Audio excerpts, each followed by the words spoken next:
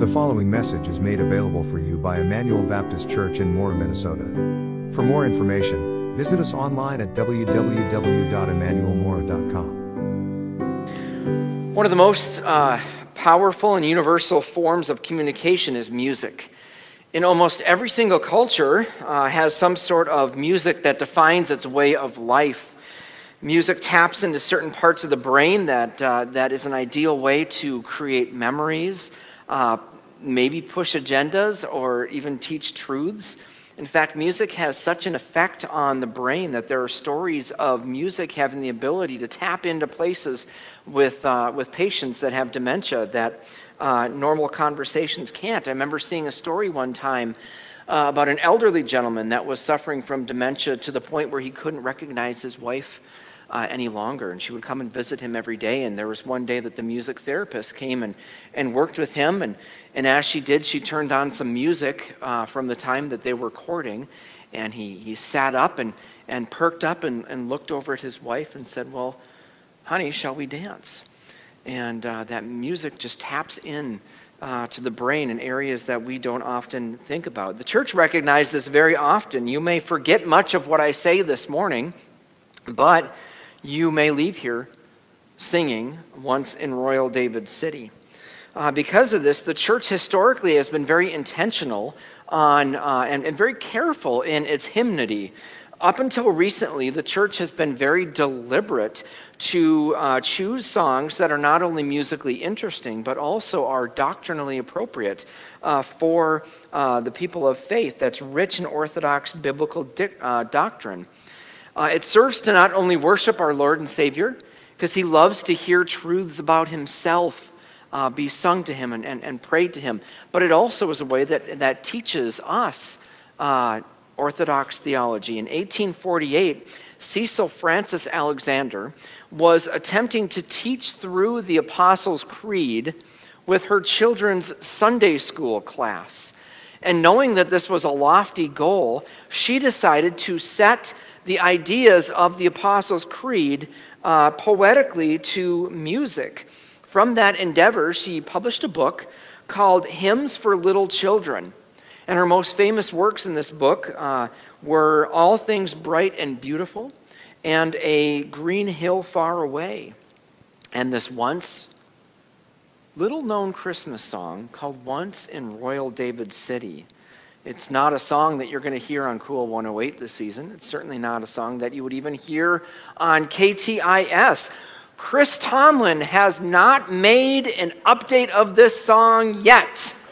And in fact, when I did a Spotify search this week, the only name that I recognized other than the King's College Choir that has ever done this song was that it was recorded by Mary Chapin Carpenter a number of years ago. But Once in Royal David City is perhaps one of the best songs that we can sing and study because it highlights the humanity of Jesus and our future with our exalted Lord.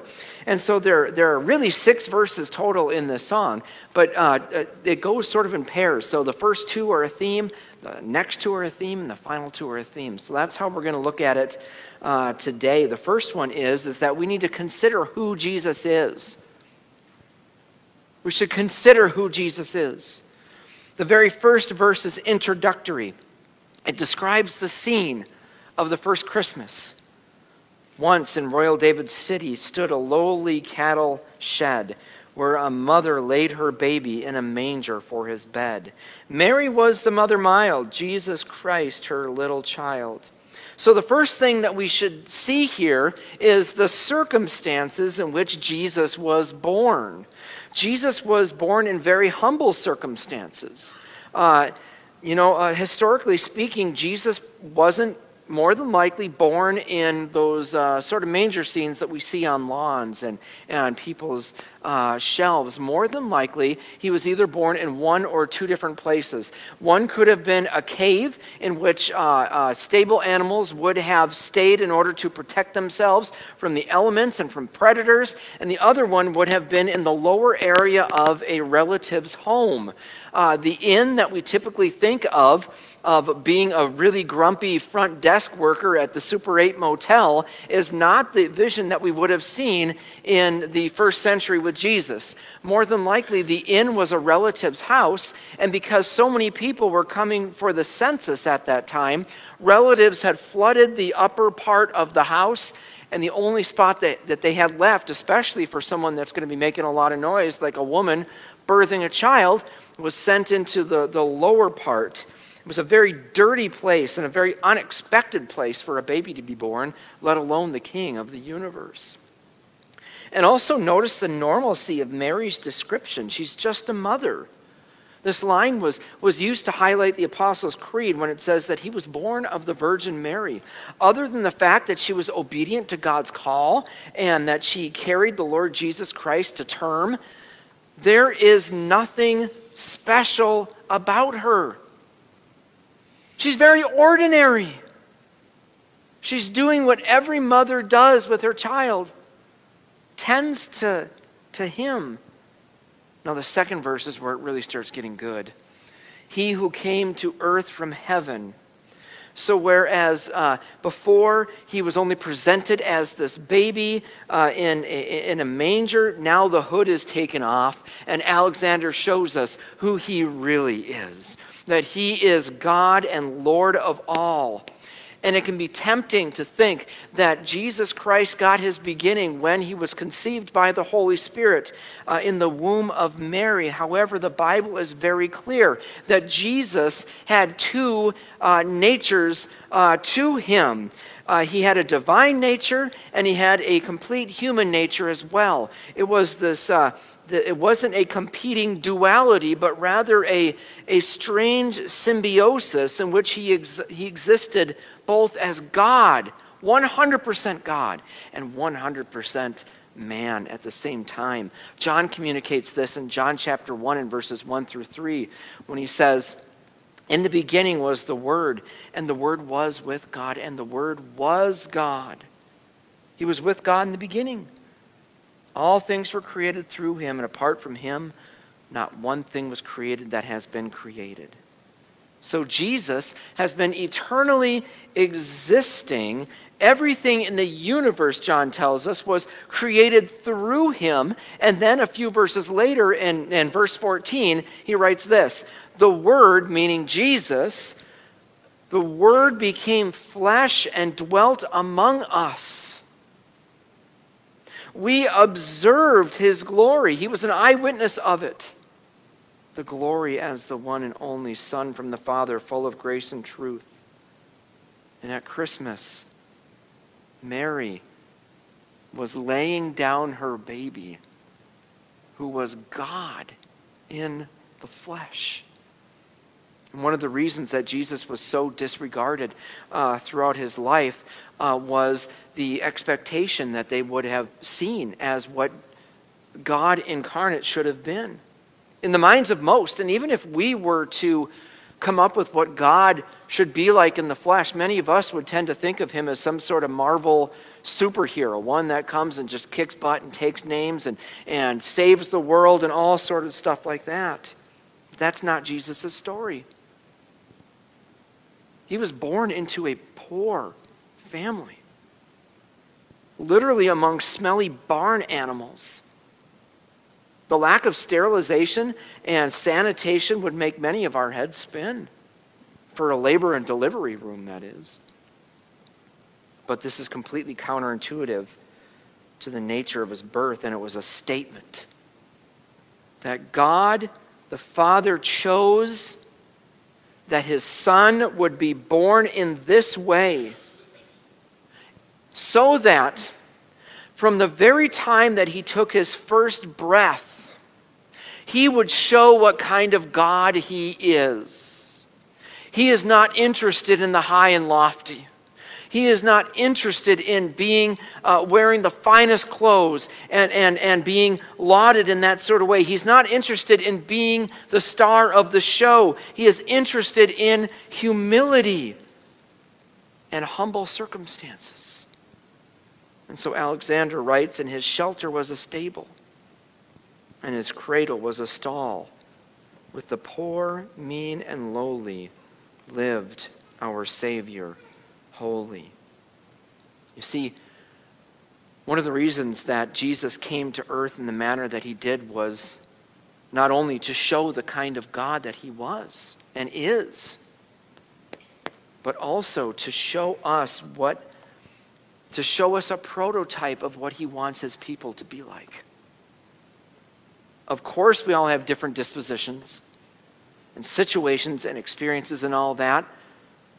But what if we, this Christmas, asked God to make us more humble? What if we asked him to help us be more simple? To strive to not be the center of attention. We can desire a quiet life. God came in the most below average way, so average people like you and like me can be more like him. And second, we should marvel that Jesus relates to us. We should marvel that Jesus relates to us. And in 1967, the rendition of The Jungle Book by Disney, they added a character named King Louie. And he was this fun character who was this ape that was trying to gain knowledge of fire from Mowgli so that he could be more human. And the song that he sung in that musical was called I Want to Be Like You. And this is what he sung. He said, now I'm not going to sing like this guy, by the way. Now I'm the king of the swingers, oh, the jungle VIP. I've reached the top and had to stop. That's what's bothering me. I want to be a man cub, and stroll right into town and be just like the other men. I'm tired of monkeying around. Ooh, oobity-doo, I want to be like you. I want to walk like you, talk like you. You'll see it's true. An ape like me can be a human too. And it's a charming scene, and Ape thinks that he has reached the ceiling, and if he could become a human, then he could break that glass ceiling, and everything would open up for him. And of course, that's ridiculous and impossible. But at Christmas, however, we find that when Jesus took on human flesh, he wasn't stepping up the next rung of the ladder of beings. This wasn't an upgrade for him. Rather, in taking on flesh, this was a massive downgrade. The King of the universe, God, coming as a person. Here he was from eternity past, the second person of the Trinity, the entire cosmos, everything that we see in the physical world and everything we don't see in the unseen world, everything that is outer space that we've observed so far, even that stuff that is so far out there that our telescopes can't even reach them yet. It was created through him. In him, Scripture tells us, we live and move and have our being, and yet in taking on flesh, Jesus was making himself much lower than what he was.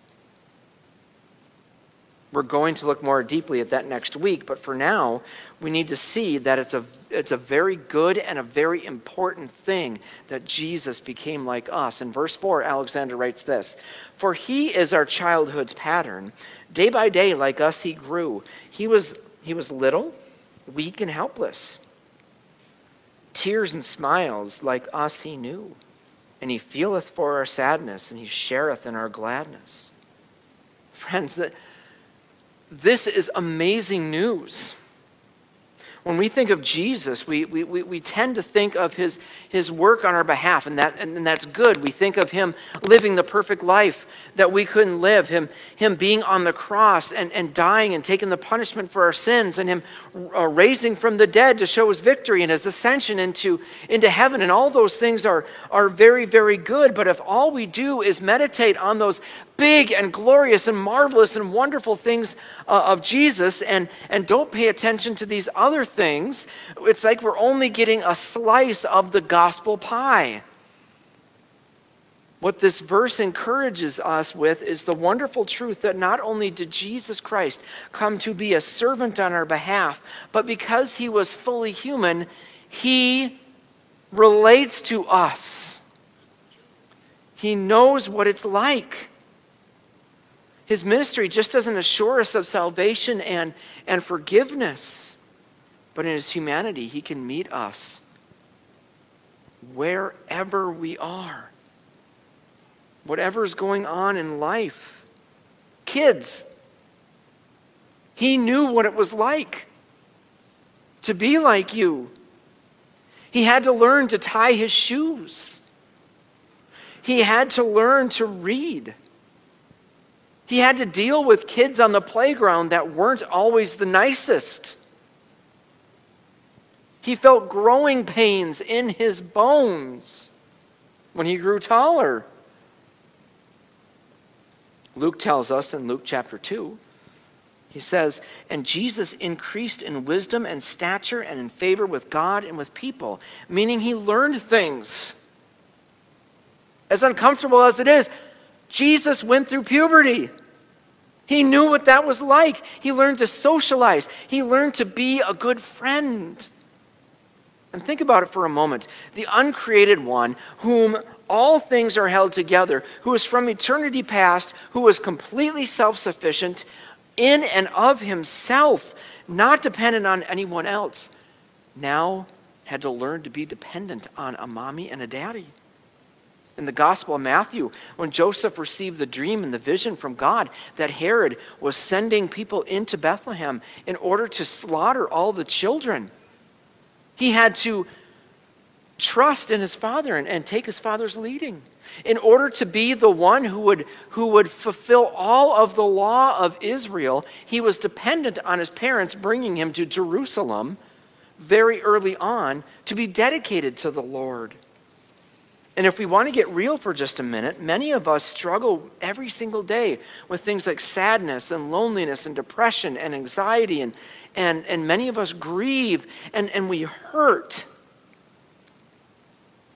Jesus has been there. He knows what it's like. When Jesus went to Bethany and he saw all the people that were so distraught about his friend Lazarus that had just died, John tells us in John 11:35 that Jesus wept. The God of all creation felt grief. When he was in the Garden of Gethsemane, praying to God the night before he was to be killed, anxiety was so heavy upon him that drops of blood came through the capillaries of his forehead. And Luke 22 tells us that being in anguish, he prayed more fervently, and his sweat became like drops of blood falling to the ground. When Jesus was being crucified, naked and alone, all of his friends having ditched him, he knew loneliness and betrayal, but he also knew joy. He celebrated weddings. He celebrated feasts and delighted in healing people. Jesus knew 100% what it was like to be like you and I. Hebrews chapter 4, verse 15 tells us that we do not have a high priest who is unable. We don't have a high priest who is unable to sympathize with our weaknesses, but we have one that has been tempted in every way like we are, yet without sin. So why is this important? It's important because Jesus knows where we're at, and we can go to him. He didn't just show up and say, hey, you know what? I'm going to get you out of bondage. I'm going to get you out of sin, and I'm going to get you into the gates of heaven. But between that time of redeeming you and when you get to heaven, you know what? Guess what? It's all up to you. No, Jesus right now wants to comfort us. Jesus right now wants us to go to him and confess our sins and struggles. Family and friends are great and they can be a great comfort, but it's not the same as going to the one who knows exactly what it's like to go through what you are going through. Jesus is like that. Psalm 23 tells us, even when I go through the darkest valley, I fear no danger, no evil. Why? Because you're with me. It's a very present help in time of trouble. Because Jesus has been through it all, he can wrap his arm around you and say, listen, I know that it's tough, but I'm here. I'm here to help. And unlike others, the help that he offers is 100% effective all the time. Jesus came in human flesh to do the work that he was called to do on our behalf, and part of that work is experiencing life in all that it has to offer. The good and the bad, so that he could be the perfect comforter, healer, and redeemer. So we need to see Jesus in that way and marvel that he was like us. And third and finally, we need to look beyond the baby. Look beyond the baby. At Christmas time, man, I love Christmas time. There's so many great symbolic images. You know, the wreath up there with Christmas lights. I mean, Christmas trees and candy canes and cookies and movies and parties and ugly Christmas sweaters. Come on, like, these are good things that we love them. But perhaps the most important of all of these is the scene that we see on people's lawns and in front of some churches, the scene of the manger. The wise men, his parents and animals, all looking on baby Jesus in wonder and amazement. And as hard as it would be to do, we need to take our gaze off of such scenes and focus them squarely on the exalted Lord as he is now, and what it's going to be like when we see him face to face. Alexander writes, "Our eyes at last shall see him through his own redeeming love." Indeed, now we see Jesus on the pages of Scripture. We see evidence of him in our lives. We see his work through the people of the church. We see his work in our hearts. But Paul told us in 1 Corinthians chapter 13, verse 12, he said, "Now we see only a reflection as a mirror, but then face to face. Now I know in part, but then I will know fully, as I am fully known." John echoes this in 1 John chapter 3, verse 2. He says, "Dear friends, we're God's children now, and what we will be has not yet been revealed. We know that when he appears, we will be like him because we will see him as he is." There's coming a day now in which we'll see Jesus for what he is and who he is in all of his glory.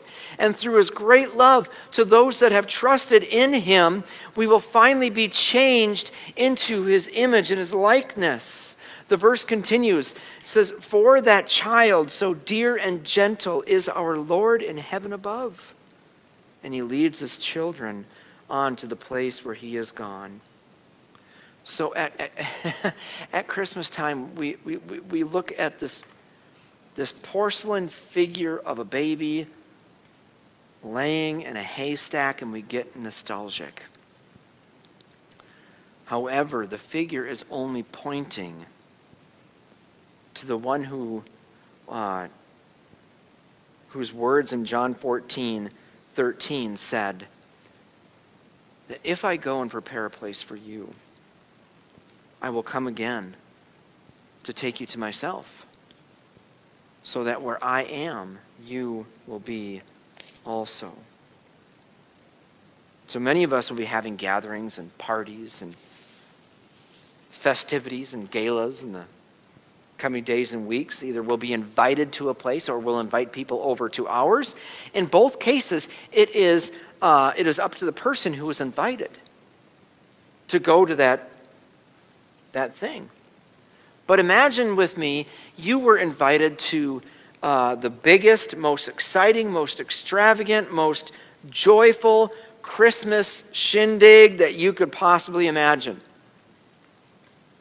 You get all dolled up with your sweaters and your whatever, your reindeer hats, and you get in your car. You put the key in. The engine won't turn. You can't go. The only way is if someone brings you. You could call your friends, but you're really not sure if they were invited either. So you don't want to call your friend and say, hey, can you give me a ride over to Jimmy's? He's got this great party. Well, he had no idea, but so you don't want to offend him, so you're just sort of stuck. But all of a sudden you hear a knock at the door, and you open it up, and who is it? It's the host of the party. And he says, come on, I heard you're having troubles. You know what? Come with me. I'll take you there. Now, that'd be pretty awesome, wouldn't it? And that is exactly what Jesus has done for us. Every one of us has been invited to the celebration, the party that's going to be going on in heaven. And the call is out there. But folks, our sin has killed our engines. And we can't turn them on ourselves. We cannot get there. But then Jesus says, you know what? I've got a ride. It's called my sinlessness, and it's called my righteousness. My death and my resurrection is the door and the key that'll turn it on. And if you still aren't sure, guess what? I'm going to be the one that drives you there. I have come for you. Will you get in and let me take you there? You see, Christmas isn't about the cookies. It isn't about the decorations. It's not about the Christmas cards. It's not about all those things. We could strip away all of those things. We'd still have Christmas. Because Christmas is about a child who is God that took on flesh to live a perfect life that you could not live. It's about a baby that would grow up and would be tortured so that we could go free. It was one that would be put on a cross, not against his will, but completely willingly, to take the punishment that you and I deserve for our sins. He was raised 3 days later to show his victory over sin and death, and that he has the power to meet us wherever we are and take us to where we need to be. There is grace out there, but it needs to be taken by faith. The Bible tells us that your goodness and your good works will never get you through those doors. Rather, by God's grace through faith in Jesus Christ, you can be redeemed. You can be made new. You can experience Christ's presence with you today and all of your days. And so the message of Christmas is, are you just celebrating a figurine in some sort of manger scene? Or are you taking upon Christ's call on your life to say, trust in me? Christmas is about you following Jesus. And there's one more quick thing that Cecil Alexander writes that caps all this off. She just got done summarizing it here in John 14:3, but now she looks beyond this stable and this manger and shows us what life will be like on that great getting up morning. She writes, what we will see is not in that poor lowly stable with oxen standing by. We shall see him but in heaven, set on as God's right hand on high. So how assuring is that?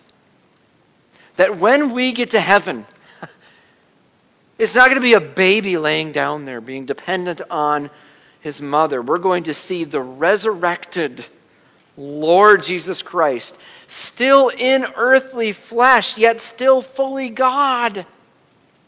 In his vision, John tells us in Revelation chapter 1, verses 12 through 18, then I turned to see whose voice it was that spoke to me. When I turned and saw 7 golden lampstands, and among the lampstands was one like the Son of Man, dressed in a robe with a golden sash wrapped around his chest. The hair on his head was white as wool, white as snow, and his eyes were like a fiery flame. His feet were like fine bronze as it was fired in a furnace, and his voice like the sound of cascading waters. He had 7 stars in his right hand. A sharp double-edged sword came from his mouth, and his face was like a shining sun at full strength. When I saw him, I fell at his feet like a dead man. He laid his right hand on me and said, don't be afraid. I am the first and the last and the living one. I was dead, but look, I am alive forever and ever, and I hold the keys to death and Hades. Now, I don't know what that's actually going to look like for us,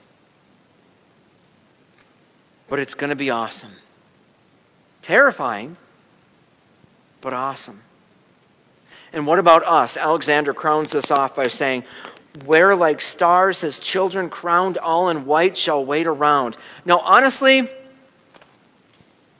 that sounds boring. Just wearing some sort of crown and a white robe, and we're just all sitting around waiting for something to happen. Friends, waiting is the worst. But here, I think the hymn writer is somewhat mistaken. Heaven is not going to be boring. I can't tell you exactly what it's going to be like. I've never actually been there before. But I know that we'll enter a worship service like we've never experienced before. This is great singing with y'all. But we're going to enter into a worship service that has already started, and it will never end. And we're going to close out our morning by looking at how John described it in Revelation chapter 4.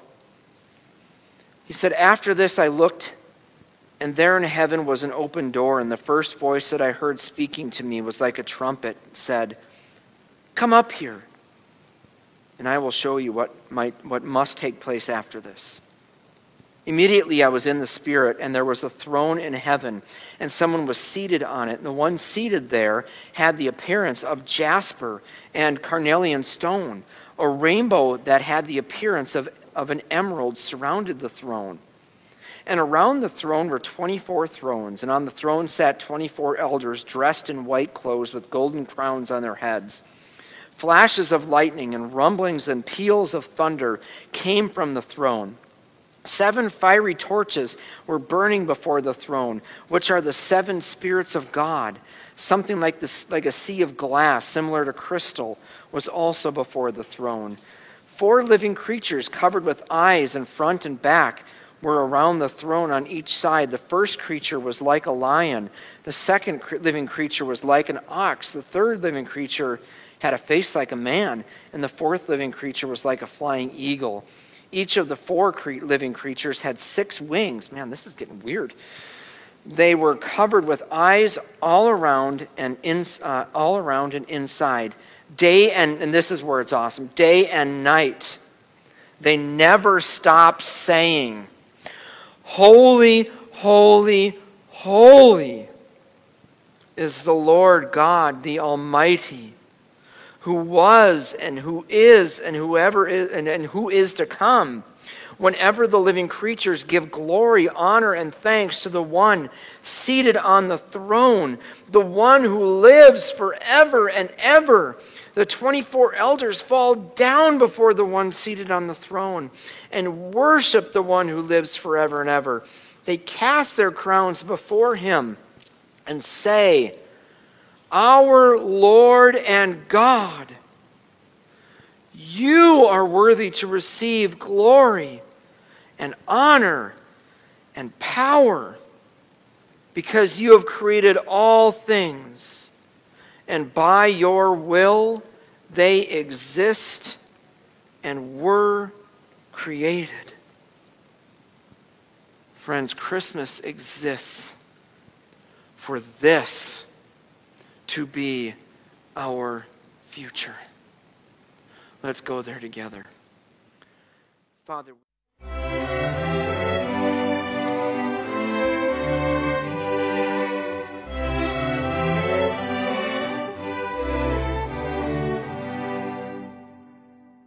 once in royal David's city stood a lowly cattle shed, where